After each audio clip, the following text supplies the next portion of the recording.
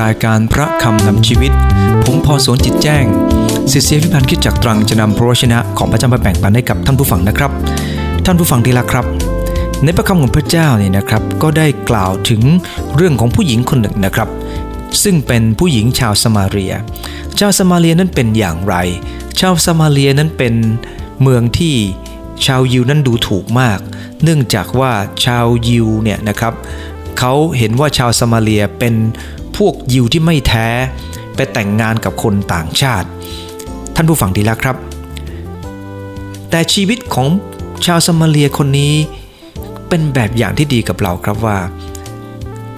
ไม่ว่าเราจะมีอดีตอย่างไรเราก็สามารถจะเป็นพรได้เสมอผมให้หัวข้อในนี้ว่าแบบอย่างชีวิตของชาวสมาเรีย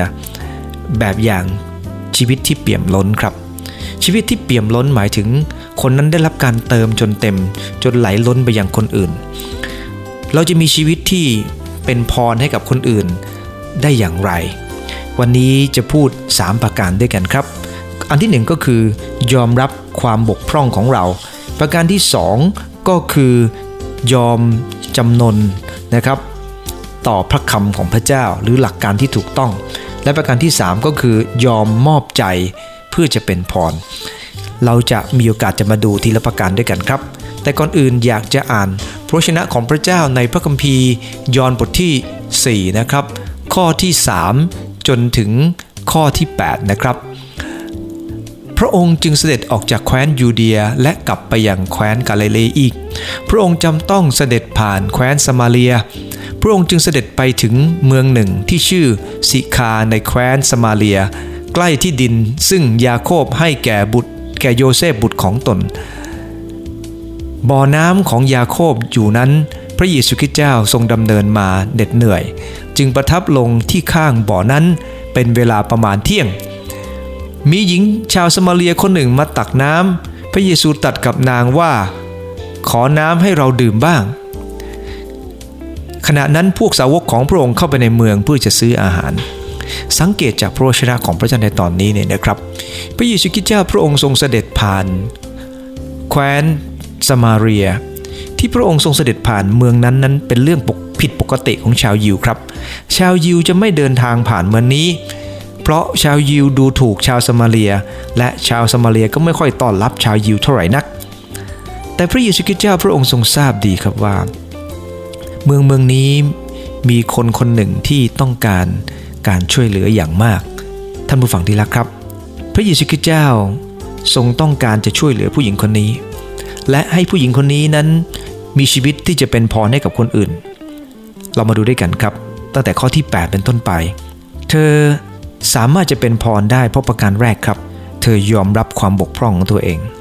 เรามาอ่านด้วยกันนะครับในข้อที่8บอกว่าขณะนั้นพวกสาวกของพระองค์เข้าไปซื้ออาหารในเมืองหญิงชาวสมาเรียทูลพระองค์ว่าฉะไหนท่านที่เป็นยิวจึงขอน้ำจากดิฉันผู้เป็นชาวสมาเรียเพราะพวกยิวไม่คบหาพวกสมาเรียเลยพระเยซูตรัสตอบนางว่าถ้าเจ้าได้รู้จักของที่พระเจ้าประทานและรู้จักผู้ที่พูดกับเจ้าว่าขอน้ำให้เราดื่มบ้างเจ้าคงจะได้ขอจากท่านผู้นั้นและท่านผู้นั้นก็คงจะให้น้ำทำรงชีวิตแก่เจ้านางทูลพระองค์ว่าท่านเจ้าคะท่านไม่มีถังตักและบ่อน้ำนี้ก็ลึกท่านจะได้น้ำทำรงชีวิตนั้นมาจากไหนท่านเป็นใหญ่กว่ายาโคบบรรพบุรุษของเราผู้ได้ให้บ่อน้ำนี้แก่เราหรือยาโคบเองก็ได้ดื่มจากบ่อน้ำนี้รวมทั้งบุตรและฝูงสัตว์ของท่านด้วยพระเยซูตรัสตอบว่าทุกคนที่ดื่มน้ำนี้จะกระหายอีกแต่ผู้ที่ดื่มน้ำซึ่งเราจะให้แก่เขานั้นจะไม่กระหายอีกเลยน้ำซึ่งเราจะให้เขานั้นจะบังเกิดเป็นบ่อน้ำพุในตัวเขาพุ่งขึ้นถึงชีวิตนิรันดร์นางทูลพระองค์ว่าท่านเจ้าคะขอน้ำนั้นให้ดิฉันเถิดเพื่อดิฉันจะไม่กระหายอีกและจะไม่ต้องมาตักน้ำที่นี่ท่านผู้ฟังที่รักครับจากพระวจนะของพระเจ้าในตอนนี้ได้กล่าวถึงว่าผู้หญิงคนนี้เมื่อพระเยซูคริสต์เจ้าตรัสกับเธอนะครับเธอมีความรู้สึกกระอักกระอ่วนในจิตใจพอสมควรแล้วครับเพราะว่าเธออยู่ในสภาพที่ลำบากมากเธอมีสามีมา5 คนแล้วครับและที่มีอยู่ก็ไม่ใช่ของเธอไม่อยากจะมาตักน้ำตอนเช้าหรอกครับเพราะว่าในตอนเช้าเนี่ยคนจะมากันเยอะแล้วเมื่อเห็นหน้าเธอเขาก็จะพูดกัน มากทีเดียวท่านผู้ฟังที่รักครับผู้หญิงคนนี้เลยหลีกเลี่ยงครับมาตักน้ำในเวลาเที่ยงและพระเยซูคริสต์ทรงทราบถึงหัวใจของเธอที่มีความรู้สึกอยากจะรับการเติมให้เต็มเธอมีความรู้สึกทุกข์ใจมากกับสิ่งที่เกิดขึ้นกับตัวของเธอพระเยซูคริสต์ทรงทราบดีครับว่าเธอมีความรู้สึกอย่างไรวันนี้ท่านผู้ฟังที่รักครับเราจะอยู่ในสภาพอย่างไรก็ตามเราจะรู้สึกย่ำแย่พระองค์ก็ยังทรงรู้จักเรารู้สึกว่าเราเข้มแข็งพระองค์ก็ทรงรู้จักเราครับไม่ว่าเราจะดูในสภาพอย่างไรพระองค์ทรงเข้าใจความรู้สึกของเราทุกประการผู้หญิงคนนี้ได้ถามพระเยซูว่าฉะไหนท่านที่เป็นชาวยิวจึงขอน้ำจากดิฉันซึ่งเป็นชาวสมาเรียพระเยซูคริสต์เจ้าทรงยอมที่จะลดตัวเองลงไปเพื่อจะขอน้ำจากหญิงผู้นี้เพราะพระองค์ทรงรักเธอครับและพระองค์ทรงปรารถนาช่วยเหลือเธอแต่สิ่งที่สำคัญมากก็คือตอนแรกเนี่ยนะครับเธอก็ไม่เข้าใจว่าทำไมพระองค์ขอแต่มารู้ทีหลังครับเธอรู้ดีว่าตัวเองนั้นมีความบกพร่องเธอต้องการการช่วยเหลือวันนี้เหมือนกันครับถ้าเราเองอยากจะเป็นพรให้กับคนอื่นได้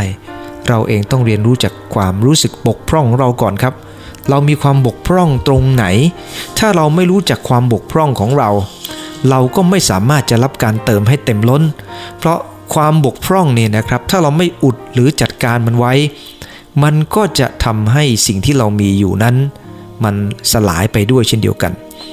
ความบกพร่องเป็นตัวทำให้เราเองนั้นพยายามปิดช่องโหว่ที่เรามีอยู่และพระเจ้าครับพระองค์ทรงปรารถนาจะประทานพระวิญญาณของพระองค์ให้กับเราเพื่อเราจะได้เป็นคนที่เหมาะสมพระเยซูคริสต์เจ้าพระองค์ทรงทราบดีครับว่าผู้หญิงคนนี้ต้องการช่วยเหลืออย่างไร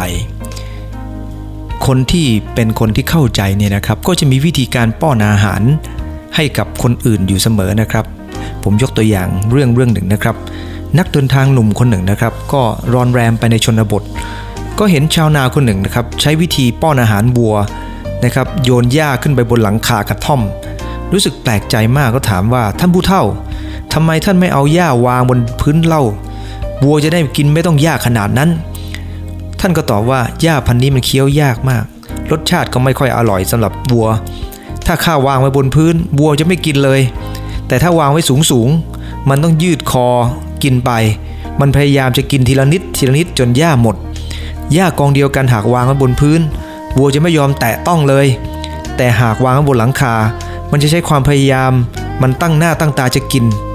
ท่านผู้ฟังที่รักครับคนเราเช่นเดียวกันในสิ่งที่เราได้มาง่ายๆมักจะไม่ยอมจะรักษาไว้หรือไม่ค่อยเห็นคุณค่าของมัน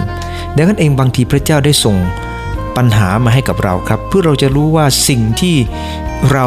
จะได้รับนั้นมันเป็นสิ่งที่มีค่าขนาดไหนพระเยซูคริสต์เจ้าต้องการให้ชีวิตของหญิงผู้นี้ได้เป็นพรโดยการที่เขาเองนั้นต้องแสวงหาครับเขาเองนั้นต้องยอมรับความบกพร่องของตัวเองว่าเขาเป็นยังไงและพระองค์ก็มีวิธีการโดยการเริ่มต้นจากเรื่องน้ำนี่แหละครับพระองค์ใช้น้ำที่เป็นสัญลักษณ์ว่าเธอยังกระหายหาพระองค์อยู่เช่นเดียวกันครับท่านผู้ฟังในการที่เราติดตามพระเจ้าถ้าเราไม่รู้จักการหิวกระหายพระองค์ก็ไม่สามารถเติมเราให้อิ่มได้พระคำของพระเจ้าได้กล่าวว่าผู้ใดกระหายให้ผู้นั้นมาหาเราและดื่มซึ่งพระเยซูคริสต์เจ้าได้ตรัสในยอห์นบท7ข้อ37ว่าถ้าเรากระหายมาหาพระองค์และดื่มเราก็จะได้รับการอวยพรจากพระองค์ถ้าเราไม่หิวเราก็จะไม่ดื่มเด็ดขาดวันนี้นะครับท่านผู้ฟังถามตัวเองดูว่าการที่เราจะเป็นคนที่เป็นพรให้กับคนอื่นได้นั้นเราเองต้องเรียนรู้จากการเห็นความบกพร่องของเราก่อนครับเพราะว่าถ้าเราไม่รับความบกพร่องของเราช่วยคนอื่นไปเนี่ยนะครับสิ่งที่เราบกพร่องนั่นแหละครับจะเป็นตัวทำลายเขาดังนั้นเราต้องยอมรับความจริงครับว่าเราบกพร่องตรงไหนและเราก็พยายามจะแก้ไขมันเพื่อเราจะได้กลายเป็นคนหนึ่งที่มีชีวิตที่เป็นพรไม่มีสิ่งใดขาดตกบกพร่องไปและเราสามารถจะเห็นได้ยังไงครับแล้วสามารถจะเห็นได้ก็โดยที่พระเจ้าตรัสกับเราในแต่ละวันครับพระองค์สามารถตรัสกับเราผ่านพระคำของพระเจ้าผ่านเหตุการณ์ต่างๆผ่านเรื่องของคำเทศนาเรื่องของเสียงในจิตใจพระองค์สามารถตรัสกับเราได้หลายทางครับแต่เราเองนั้นต้องเห็นความบกพร่องของตัวเองและเมื่อเห็นความบกพร่องของตัวเองแล้วมันก็จะเป็นขั้นตอนแรกที่สำคัญมาก ในพระคัมภีร์ในเยเรมีบทที่29ข้อ13ครับพระคัมภีร์ได้บันทึกบอกว่าเจ้าจะแสวงหาเราและพบเราเมื่อเจ้าแสวงหาด้วยสิ้นสุดใจของเจ้าพระเจ้าทรงปรารถนาครับที่จะให้เราเองนั้นแสวงหาพระองค์ด้วยสิ้นสุดใจทำไมต้องการเป็นสิ้นสุดใจครับไม่สิ้นสุดใจไม่ได้อย่างนั้นหรือท่านผู้ฟังที่รักครับเรื่องอะไรก็ตามที่เป็นเรื่องที่สำคัญเนี่ยนะครับเราก็ต้องทำอย่างจริงจังโดยเฉพาะยิ่งเรื่องของพระเจ้าเป็นเรื่องสำคัญมากดังนั้นพระเจ้าทรงปรารถนาให้เราแสวงหาพระองค์ด้วยสิ้นสุดใจครับนั่นคือประการแรกครับผู้หญิงคนนี้รับความบกพร่องของตัวเองรับว่าตัวเองนั้นต้องการน้ำแห่งชีวิตเธอรู้ดีว่าเธอไม่สามารถจะเผชิญกับสายตาของผู้คนได้มากมายตลอดเวลาเธอต้องการน้ำแห่งชีวิตและพระเยซูคริสต์เจ้าได้ทรงชี้ให้เธอเห็นความต้องการนั้นท่านผู้ฟังที่รักครับนั่นคือประการแรกประการที่สองก็คือยอมจำนนต่อพระคำคนเราเนี่ยนะครับเมื่อเรายอมรับความบกพร่องแล้วคำแนะนำคำสั่งสอนความจริงต่างๆที่เปิดเผยให้กับเราต้องยอมจำนนกับมันผมยกตัวอย่างนะครับนักเตะฟุตบอลหลายคนนะครับเมื่อรู้ตัวเองว่าตัวเองนั้นไม่เหมาะในการเล่นแบบนี้แบบนั้นเนี่ยนะครับเมื่อมีคนแนะนำเขาก็ต้องยอมจำนนต่อคำแนะนำโดยเฉพาะอย่างยิ่งเมื่อคนที่เห็นโลกมาก่อนคนที่ผ่านเกมมามากๆเขาจะรู้ว่าควรจะทำยังไงต่อไปเขาก็จะแนะนำครับและเราเองต้องยอมจำนนเหมือนกันครับชีวิตของเราเป็นแบบนั้นในฝ่ายจิตวิญญาณครับในข้อที่16จากยอห์นบทที่10บทที่4นะครับพระเยซูตรัสกับนางว่าไปเรียกผัวของเจ้ามานี่เถิดนางทูลพระองค์ว่าดิฉันไม่มีผัวค่ะพระเยซูตรัสกับนางว่าเจ้าพูดถูกแล้วว่าผัวไม่มีเพราะเจ้ามีมา5คนแล้วและที่เจ้ามีอยู่ก็ไม่ใช่ผัวของเจ้าเรื่องนี้เจ้าพูดจริงนางทูลว่าท่านเจ้าคะดิฉันเห็นจริงแล้วว่าท่านเป็นผู้เผยพระวจนะท่านผู้ฟังที่รักครับพระเยซูคริสต์เจ้าได้ตรัสกับเธอถึงเรื่องสามีของเธอก็บอกว่าไม่มีสามีเราไม่มีและพระองค์ก็ตรัสบอกว่าที่เจ้าว่าไม่มีนั่นก็จริงเพราะเจ้ามีอยู่5คนและที่มีอยู่ก็ไม่ใช่ของเจ้าพระองค์ตรัสความจริงกับเธอยอมจำนนครับแต่กว่าจะยอมจำนนนะครับเธอก็ได้กล่าวในข้อ20อีกครับว่าบรรพบุรุษของเรานมัสการที่ภูเขานี้และท่านว่าตำบลที่ควรนมัสการนั้นคือเยรูซาเล็มพระองค์ตรัสกับนางว่าหญิงเอ๋ยเชื่อเราเถิดคงมีสักวันหนึ่งที่พวกเจ้าจะไม่ได้ไหว้นมัสการพระบิดาเฉพาะที่ภูเขานี้หรือที่เยรูซาเล็มซึ่งเจ้านมัสการนั้นเจ้าไม่รู้จักซึ่งพวกเรานมัสการเรารู้จักเพราะความรอดนั้นมาจากพวกยิวท่านผู้ฟังที่รักครับผู้หญิงคนนี้เมื่อได้ยินสิ่งที่พระเยซูคริสต์เจ้าทรงตรัสไม่ว่าจะเป็นเรื่องสามีของเธอเรื่องของการนมัสการเธอยิ่งฟังเธอมีความรู้สึกว่าโอ้สิ่งที่พระองค์ทรงสอนนั้นเป็นความจริงเมื่อพระองค์ทรงตรัสถึงความจริงเรื่องสามีเธอยอมจำนนกับพระองค์ครับว่าพระองค์ทรงรู้ว่าฉันเคยมีสามีมา5คนแล้วและที่มีอยู่ก็ไม่ใช่ของฉันและเมื่อพระองค์ทรงตรัสเรื่องของการนมัสการนั้นพระองค์ไม่ได้ต้องการให้นมัสการโดยเน้นที่ตัวอาคารแต่พระองค์ทรงเน้นที่หัวใจท่านผู้ฟังเห็นไหมครับว่าผู้หญิงคนนี้เขาได้ยอมจำนนกับพระองค์เมื่อพระองค์ทรงตรัสกับเขาพระคัมภีร์ได้กล่าวกับเรานะครับบอกว่าจงมอบทางของท่านไว้กับพระองค์วางใจในพระองค์ซึ่งหมายถึงว่าพระเจ้าสามารถจะช่วยเหลือเราก็ต่อเมื่อเราเองมีท่าทีที่วางใจพระองค์ยอมจำนนกับพระคำของพระองค์เมื่อเราเองรับความจริงเรื่องใดก็ตามและเรายอมจำนนกับความจริงนั้นเราก็จะเป็นคนหนึ่งครับที่สามารถจะปรับปรุงและเปลี่ยนแปลงได้หญิงผู้นี้ได้แสวงหาพระเยซูคริสต์ในขณะที่เธอมีความทุกข์เช่นเดียวกันครับหลายคนทีเดียวที่มาหาพระเยซูคริสต์เพราะเขาเจอความทุกข์ครับและพระเจ้าได้ส่งความทุกข์มาให้กับเขาเพื่อเขาจะได้แสวงหาพระองค์อย่างแท้จริงนั่นคือการที่เธอได้ยอมจำนนกับพระองค์ครับท่านผู้ฟังที่รักครับในพระคัมภีร์ในสดุดีบทที่56ข้อ3ได้กล่าวไว้ว่าเมื่อข้าพระองค์กลัวข้าพระองค์วางใจในพระองค์ท่านผู้ฟังเห็นไหมครับว่าบางครั้งพระเจ้าส่งความกลัวมาให้ทำให้เราเองนั้นต้องยอมจำนนในบางครั้งเมื่อเราเองเจอภาวะที่วิกฤตคำแนะนำที่ดีเหล่านั้นครับที่เราเคยได้รับเราก็สามารถจะนำมาถึงการปรับปรุงและเปลี่ยนแปลงถ้าตราบใดก็ตามที่เราคิดว่าเราดีอยู่แล้ว เราจะไม่สามารถจะไปไกลกว่าที่เราเป็นอยู่วันนี้ได้แต่เมื่อไรก็ตามที่เรายอมรับความบกพร่องของเราและยอมจำนนกับหลักการที่ดีเนี่ยนะครับเราก็จะได้รับสิ่งที่ดีเกิดขึ้นด้วยเช่นเดียวกันการที่คนคนหนึ่งมาโบสถ์เนี่ยนะครับหรือมานมัสการพระเจ้าก็ไม่ได้หมายความว่าคนนั้นจะออกไปด้วยการเป็นพรได้ทุกคนนะครับเพราะว่าแต่ละคนเนี่ยนะครับเขาต้องยอมรับว่าเขาเองนั้นมีความบกพร่องอย่างไงและเขาต้องยอมจำนนกับพระคำของพระเจ้าครับเขาจึงสามารถจะรับการเปลี่ยนแปลงได้แต่ถ้ามาด้วยท่าทีไม่ถูกต้องนะครับเขาก็จะไม่ได้รับพรจากพระเจ้าครั้งหนึ่งนะครับในโบสถ์ของผมเนี่ยนะครับก็มีคนหนึ่งเข้ามานั่งฟังคำเทศนาผมก็รู้สึกประทับใจมากเห็นเขาจดนู่นจดนี่จดนั่นตลอดเวลาครับขณะที่ได้ท้าทายใจคนแล้วก็หลายคนได้ยืนขึ้นอธิษฐานกับพระเจ้าแต่คนนี้ครับเขาเฉยๆครับพอหลังจากเลิกประชุมครับเขาก็เดินมาหาผมและบอกว่าผมจดไว้ประมาณ25ข้อผมก็รู้สึกตอนแรกก็รู้สึกดีนะจดคำเทศนา25ข้อหรือเปล่าเขาบอกว่าเขาจดข้อบกพร่องของโบสถ์25ข้อเขานั่งพินิจพิจารณาความบกพร่องของโบสถ์ครับว่าโบสถ์มีความบกพร่องประมาณ25เรื่องด้วยกันโอ้ท่านผู้ฟังที่รักครับผมบอกว่าโอ้งั้นแล้วคุณเคยคิดไหมว่าที่ไหนไม่บกพร่องบ้างพระเจ้าไม่ได้เข้ามาเพื่อจะช่วยเหลือคนดีแต่พระองค์ทรงช่วยคนบกพร่องแล้วคุณได้รับอะไรจากโบสถ์บ้างขณะที่คนอื่นได้รับสิ่งที่ได้รับการเติมในหัวใจคุณกลับมองเห็นแต่ความบกพร่องตอนนี้คนนี้ไม่มาโบสถ์อีกแล้วครับที่ไม่มาโบสถ์นั้นเพราะว่าเขามีความรู้สึกว่าเขาเองนั้นดีอยู่แล้วเขาไม่จำเป็นต้องมีการเปลี่ยนแปลง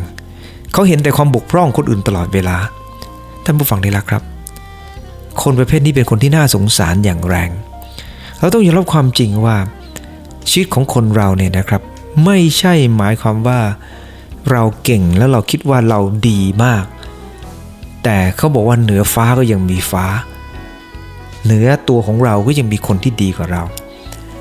พระเจ้าพระองค์ทรงทราบความบกพร่องของเราและพระองค์ทรงทอดพระเนตรเห็นหัวใจของเราว่าเรายอมจำนนกับพระองค์แค่ไหนและพระองค์ก็ยินดีจะอวยพรในชีวิตของเราเมื่อเรามีท่าทีที่ถูกต้องกับพระองค์ครับท่านผู้ฟังที่รักครับในพระวจนะของพระเจ้าอีกตอนหนึ่งนะครับได้พูดถึงเรื่องของคนที่เติบโตในพระเจ้าแล้วเนี่ยนะครับอย่างเช่นอาจารย์เปาโลในฟิลิปปีบทที่3ข้อที่10เนี่ยนะครับได้กล่าวถึงอาจารย์เปาโลบอกว่าข้าพเจ้าต้องการรู้จักพระองค์และรับประสบการณ์เนื่องในฤทธิเดชเนื่องในการที่พระองค์ทรงคืนพระชนนั้นและร่วมทุกข์กับพระองค์คือยอมตั้งอารมณ์ตายเหมือนพระองค์คนที่ยอมจำนนกับพระเจ้ามากขึ้นเนี่ยนะครับก็จะยิ่งเติบโตกับพระเจ้าจนอาจารย์เปาโลเนี่ยเมื่อมีประสบการณ์กับพระเจ้ามากขึ้นก็จะไม่สนใจอยู่แค่พระเจ้าตัดอะไรกับฉันแต่ฉันอยากจะมีประสบการณ์กับพระองค์มากขึ้นมากขึ้นมากขึ้นพระคำของพระเจ้าได้กล่าวกับเราชัดเจนนะครับว่าคนที่เติบโตในพระเจ้าเขาก็จะเหมือนพระองค์มากขึ้นแต่การที่จะเหมือนกับพระองค์นั้นมันต้องมาจากพระวจนะครับยิ่งอยู่ใกล้พระวจนะมากขึ้นยิ่งเรามองเห็นพระองค์ผ่านพระวจนะมากขึ้นเราก็จะยิ่งเปลี่ยนเหมือนพระองค์มากขึ้นครับดังนั้นคือสิ่งที่พระเจ้าทรงปรารถนาจากเรายอมจำนนต่อพระคำของพระเจ้ายอมจำนนและยอมรับการเปลี่ยนแปลงจากพระองค์มากขึ้นนั่นคือประการที่2ครับหญิงชาวสมาเรียคนนี้เธอมีชีวิตที่เต็มล้นเปี่ยมล้นเป็นพรไปยังคนอื่นเนื่องจากอันแรกเธอยอมรับความบกพร่องอันที่2ยอมจำนนต่อพระคำอย่างที่ผมได้กล่าวแล้วนะครับบิลโทเซอร์นะครับซึ่งเป็นทัศนศาสตร์ที่รักพระเจ้ามากได้กล่าวไว้อย่างนี้นะครับว่าพระพรของพระเจ้าจะถูกเทลงมาเหมือนกับน้ำจากที่สูงไหลลงมาอย่างที่ต่ำเมื่อไรก็ตามมองเห็นพระเจ้าว่าพระเจ้ายิ่งใหญ่และเห็นความบกพร่องตัวเองพระองค์จะเทฤทธิ์อำนาจของพระองค์ลงมาแรงเท่านั้นแหละครับชีวิตหลายคนนั้นได้รับพรจากพระเจ้าเยอะเพราะเห็นความบกพร่องของตัวเองและขณะเดียวกันยอมรับว่าพระองค์เป็นพระเจ้าที่ยิ่งใหญ่พระองค์มีฤทธิ์อำนาจไม่จำกัดคนหนึ่งคนใดก็ตามที่จะรับการพัฒนาในด้านต่างๆเนี่ยนะครับเขาจะมองเห็นความบกพร่องตัวเองแล้วเห็นคนที่ให้สิ่งที่ดีกับเขานั้นมีความรู้ที่จะให้กับเขาและเมื่อเป็นเช่นนั้นเขาจะได้สามารถรับได้เต็มที่ทีเดียวครับท่านผู้ฟังที่รักครับมีคนได้พูดไว้อย่างนี้นะครับว่า อุปสรรคของสิ่งที่ดีที่สุดก็คือสิ่งที่ดีหมายความว่าถ้าเราคิดว่าสิ่งนี้ดีอยู่แล้วและเราเลือกสิ่งที่ดีเราก็ไม่มีโอกาสจะเลือกสิ่งที่ดีที่สุดได้เพราะมือของเราเต็มไปเรียบร้อยแล้วครับผู้หญิงคนนี้นอกจากเธอจะยอมรับความบกพร่องเธอยอมจำนนต่อสิ่งที่พระองค์ทรงตรัสต่อพระคำของพระองค์แล้วหนุนน้ำใจตรงนี้นะครับว่าพระเจ้าสามารถจะตรัสกับคริสเตียนได้ทุกวันครับโดยพระวจนะของพระเจ้าที่ทรงตรัสกับเราเมื่อเราอ่านพระคำของพระเจ้าในแต่ละวันเนี่ยเป็นสิ่งที่พระองค์ตรัสใหม่อยู่เสมอได้ครับและเมื่อพระองค์ทรงตรัสกับเราถ้าเราเองยอมจำนนสิ่งนั้นก็จะเริ่มต้นเปลี่ยนแปลงตัวของเราจะเป็นเหมือนพระองค์มากขึ้นแต่ถ้าเราไม่ยอมจำนนเราก็รับการเปลี่ยนแปลงไม่ได้เมื่อเราเปลี่ยนแปลงไม่ได้เราจะเป็นพรให้คนอื่นได้อย่างไรครับเรามาดูชีวิตของผู้หญิงคนนี้ต่อไปในข้อ39นะครับหลังจากที่เธอได้ฟังคำของพระเยซูคริสต์เจ้าแล้วเธอทิ้งหม้อน้ำวิ่งเข้ามาในเมืองครับและไปบอกกับคนจำนวนมากมายว่ามาดูสิมาดูว่าคนนี้เป็นพระคริสต์ได้ไหมข้อ39ครับชาวสมาเรียเป็นอันมากที่มาจากเมืองนั้นได้มีศรัทธาในพระองค์เพราะคำพยานของหญิงนั้นที่ว่าท่านได้เล่าถึงสิ่งสารพัดซึ่งท่านได้กระทำฉะนั้นเมื่อชาวสมาเรียมาถึงพระองค์เขาจึงทูลเชิญพระองค์ให้ประทับอยู่กับเขาและพระองค์ก็ประทับที่นั่น2 วันคนอื่นเป็นจำนวนมากได้วางใจเพราะพระดำรัสของพระองค์สิ่งที่พระเยซูคริสต์เจ้าทรงกระทำคืออะไรครับพระองค์ทรงตรัสสอนคนจำนวนมากมายที่ได้รับคำบอกเล่าจากหญิงชาวสมาเรียคนนี้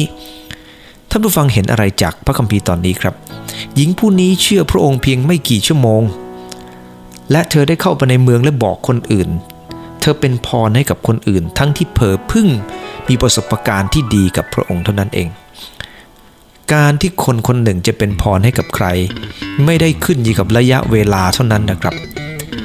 แม้แต่คนเชื่อใหม่ก็จะเป็นพรได้เมื่อเขามอบใจแต่หลายคนครับผ่านมา10 ปีแล้วยังเป็นพรให้กับใครไม่ได้เลยยังเป็นพรให้กับคนที่อยู่รอบข้างไม่ได้เนื่องจากไม่ได้มีหัวใจที่จะเป็นพรครับพระวจนะของพระเจ้าไม่ได้ไปสร้างไม่ได้ไปเปลี่ยนแปลงดังนั้นเมื่อไม่มีประสบการณ์กับพระคำของพระเจ้าตัวเองจะเป็นพรให้กับคนอื่นไม่ได้ท่านผู้ฟังที่รักครับในพระคำของพระเจ้าได้ชี้ให้เราเห็นนะครับว่าพระเจ้าทรงเป็นพระเจ้าที่ยิ่งใหญ่และคนจำนวนมากมายก็มาสัมผัสพระเยซูคริสต์เพราะผู้หญิงคนนี้และคนเหล่านั้นได้กล่าวในข้อ42ว่าเขาเหล่านั้นพูดกับหญิงนั้นว่าตั้งแต่นี้ไปที่เราเชื่อนั้นไม่ใช่เพราะคำของเจ้าแต่เพราะเราได้ยินเองเรารู้แล้วว่าท่านองค์นี้เป็นพระผู้ช่วยโลกให้รอดที่แท้จริงผู้หญิงคนนี้ได้เป็นพยานเรื่องพระเจ้าและคนเหล่านั้นได้มาประสบการณ์กับพระเยซูคริสต์ฟังคำของพระองค์และเชื่อวางใจพระองค์เพราะหญิงคนนี้ท่านผู้ฟังรู้สึกอย่างไรกับผู้หญิงคนนี้ครับผมรู้สึกว่าผู้หญิงคนนี้เป็นคนที่พระเยซูคริสต์เจ้ารักมากทีเดียวพระองค์ไม่สนใจอดีตของเธอเลยครับและเมื่อเธอได้รับพรจากพระเยซูคริสต์คนเราเวลาจะเป็นพรให้กับใครสักคนหนึ่งเนี่ยนะครับเราต้องรักเขามากจริงๆครับพระเยซูคริสต์เจ้าทรงรักผู้หญิงคนนี้และเธอก็ได้รับพระพรจากพระองค์ผู้หญิงคนนี้รักชาวเมืองครับเธอก็เลยเป็นพรให้กับชาวเมืองมีเรื่องราวที่ประทับใจเรื่องหนึ่งนะครับพ่อลูกคู่หนึ่งในประเทศไอร์แลนด์บิลลี่เฮสลิปนะครับเขาเป็นพ่อของเกรแฮมเฮสลิปลูกชายของเขาตาบอดครับทั้งคู่เป็นแฟนบอลของทีมเบลฟาสต์ซึ่งเป็นฟุตบอลในทีมลีกไอร์แลนด์นะครับพ่อเนี่ยนะครับเขาไม่ยอมให้ลูกที่พิการทางสายตาเนี่ยเป็นอุปสรรคในการที่จะไปชมฟุตบอลเขาพาลูกไปตั้งแต่ลูกเล็กๆนะครับพาไป25 ปีและทุกครั้งที่บิลลี่ไปชมการแข่งขันนะครับเขาจะอธิบายรายละเอียดให้ลูกได้ซึมซับบรรยากาศของทีมเบลฟาสต์แม้ว่าบอลจะอยู่ในเวลาไหนตกต่ำยังไงเขาก็จะอธิบายทุกเกมตลอด90 นาทีให้กับลูกเขาพาลูกก็ไปชมการแข่งขันตั้งแต่ 1990 นะครับโดยเฉพาะในปีที่ 2005 เมื่อทีมตกชั้นเขาก็ยังพาลูกไปครับเพราะเขารักทีมนี้รักลูกอยากให้ลูกได้รับบรรยากาศที่ดีๆมีคนตาบอดอีกคนหนึ่งครับชอบไปในการแข่งขันของทีมเซาท์แฮมป์ตันเขาบอกว่าเมื่อเขาเองไปเชียร์เนี่ยเขารู้สึกว่า มันยิ่งใหญ่มากเลยเขามองไม่เห็นหรอกครับแต่เขารู้สึกดีและเขาก็ชอบไปเพราะว่าเขาได้สัมผัสสิ่งนั้นมันเป็นสิ่งที่ดีวันนี้เนี่ยนะครับคนเราทุ่มเทหรือมอบหัวใจให้กับใครก็ตามเราทุ่มเทเพราะเรารักผู้หญิงคนนี้เป็นพรได้เพราะเธอรักพระเยซูคริสต์เจ้ายอมมาเมืองนี้ก็เพราะรักเมื่อเรายอมมอบหัวใจของเราให้กับใครอย่างแท้จริงมันก็จะเป็นพรได้เราไม่แปลกใจว่าเหตุไรในหลวงทรงเป็นพรมากมายให้กับเมืองไทยเพราะพระองค์ทรงรักคนไทยพระองค์จึงมอบพระชนชีพของพระองค์ตรากตรำกระทำราชกิจอย่างหนักหนาทีเดียวครับเพื่อคนไทยเพราะพระองค์ทรงรักคนไทยวันนี้เหมือนกันครับท่านผู้ฟังที่รักครับท่านผู้ฟังจะเป็นพรให้กับคนอื่นได้ก็เมื่อท่านผู้ฟังได้ยอมมอบหัวใจของท่านผู้ฟังให้กับพระเจ้าให้กับสิ่งที่เป็นพรเพื่อจะเป็นพรให้กับคนอื่นในพระคัมภีร์ในสดุดีบท37ข้อ3ได้บันทึกบอกว่าจงวางใจพระเจ้าและกระทำความดีท่านจึงอาศัยในแผ่นดินและจะชื่นบานอย่างปลอดภัยพระเจ้าไม่ทรงปรารถนาให้เราแค่เชื่อพระเจ้าแต่พระองค์ต้องการให้เราเองนั้นทำอย่างดีที่สุดครับและเราก็จะเป็นพรในสดุดีบทที่52ข้อ8บอกเราจะเป็นเหมือนต้นมะกอกเขียวสดมะกอกเนี่ยนะครับมันก็จะให้ผลเยอะแยะทีเดียวมันจะให้ผลอยู่ตลอดครับและพระเจ้าปรารถนาให้เราเป็นต้นมะกอกของพระเจ้าและเมื่อเราเป็นต้นมะกอกเขียวสดเนี่ยครับมันก็จะได้รับคนอื่นจะได้รับพรจากตัวของเราในพระคัมภีร์ในบางข้อก็จะพูดถึงเราเป็นเหมือนต้นอินทผลัมของพระเจ้าเป็นเหมือนกับต้นมะเดื่อเป็นเหมือนต้นไม้แห่งพระพรขอพระเจ้าอวยพรครับชีวิตของเราจะเป็นแบบนั้นจริงๆไม่ว่าอยู่ที่ไหนเราจะเป็นพรโดยที่เรามีความตั้งใจครับอย่างที่ได้กล่าวในหลายครั้งบอกว่าพระเจ้าจะให้ความตั้งใจดีทุกประการและกิจการแห่งความเชื่อทุกอย่างสำเร็จเมื่อเรามีความตั้งใจพระเจ้าก็สามารถให้เราทำได้ครับวันนี้ได้พูด3ประการด้วยกันว่าชีวิตของผู้หญิงคนนี้นะครับชาวสมาเรียเป็นชีวิตที่เต็มล้นด้วยพระพรเพราะว่าประการที่1เธอยอมรับความบกพร่องของเธอประการที่2เธอยอมจำนนต่อความจริงต่อพระคำของพระเจ้าและประการที่3คือเธอยอมมอบใจของเธอมีความตั้งใจที่จะเป็นพรและเธอก็ทำได้จริงๆครับผู้หญิงคนนี้สามารถเป็นพรได้เราก็สามารถเป็นพรได้เช่นเดียวกันครับถ้าเราเข้าใจในหลักการเหล่านี้ที่ปัตตานี FC นะครับน้องซาฟีน่าได้รับทุนการศึกษาจากมูลนิธิเอกชัยนพจินดาหรือยอโย่งจำนวน 30,000 บาทแต่ผู้ฟังทราบไหมครับว่ามีอะไรที่เป็นเรื่องแปลกเนื่องจากว่าปัตตานี FC นั้นน้องคนนี้นะครับที่ชื่อว่าซาฟีน่ากูโน่เนี่ยเขาตาบอดครับแล้วเขาไปเชียร์ทีมตั้งแต่ทีมเนี่ยเริ่มตั้งสโมสรเชียร์จนคนอื่นเห็นครับแล้วก็ไปยังมูลนิธิเอกชัยนพจินดาแล้วก็เลยมอบเงินให้กับเด็กคนนี้ถึง 30,000 บาทที่เป็นเช่นนี้เนื่องจากว่าเธอมีความรักจริงกับทีมของเธอและเธอก็ไปเชียร์ให้กำลังใจแน่นอนครับว่าเสียงเชียร์1เสียงไม่ได้ช่วยอะไรมากแต่เธอก็ตั้งใจจะเชียร์เพราะเธอรักถ้าเป็นหลายคนตาบอดจะไปเชียร์ทำไมฉันมองไม่เห็นแต่เพราะใจรักไงครับและการที่คนหนึ่งจะเกิดใจรักได้ต้องมีคนอธิบายให้กับเธอฟังว่าทีมของเธอเป็นยังไงคงจะเล่าหน้าตาของนักเตะคงจะเล่าถึงวิธีการเตะเล่าผลการแข่งขันทำให้เธอไปชมการแข่งขันทุกครั้งทั้งที่ตาบอดและนั่นเป็นภาพของคนที่เป็นแฟนฟุตบอลอย่างแท้จริงด้วยเห็นไหมครับว่าเธอก็เป็นพรและเธอก็ได้รับพรตอบสนองเมื่อเราให้เราก็จะได้รับอธิษฐานด้วยกันครับขอบคุณพระองค์เจ้าที่หญิงชาวสมาเรียคนนี้เป็นชีวิตที่เปี่ยมล้นเธอยอมความบกพร่องของเธอยอมจำนนต่อความจริงต่อพระคำของพระเจ้าเธอยอมมอบใจเพื่อจะเป็นพรขอโปรดให้เขาหลายเห็นความบกพร่องตัวเองยอมจำนนต่อหลักการแห่งความจริงในพระคำของพระเจ้าทุกๆวันและเมื่อพระองค์ทรงตรัสก็ยอมจำนนกับพระองค์และมอบหัวใจที่จะให้เป็นพรพระองค์จะให้ความตั้งใจของข้าพงหลายสำเร็จผลโดยฤทธิ์อำนาจของพระองค์ขอให้ข้าพงหลายมีความตั้งใจเช่นนั้น และขอทรงช่วยของหลายที่จะสำเร็จผลเช่นนั้นด้วยอธิษฐานในนามพระเยซูคริสต์เจ้าอาเมนใจพรทุกท่านครับ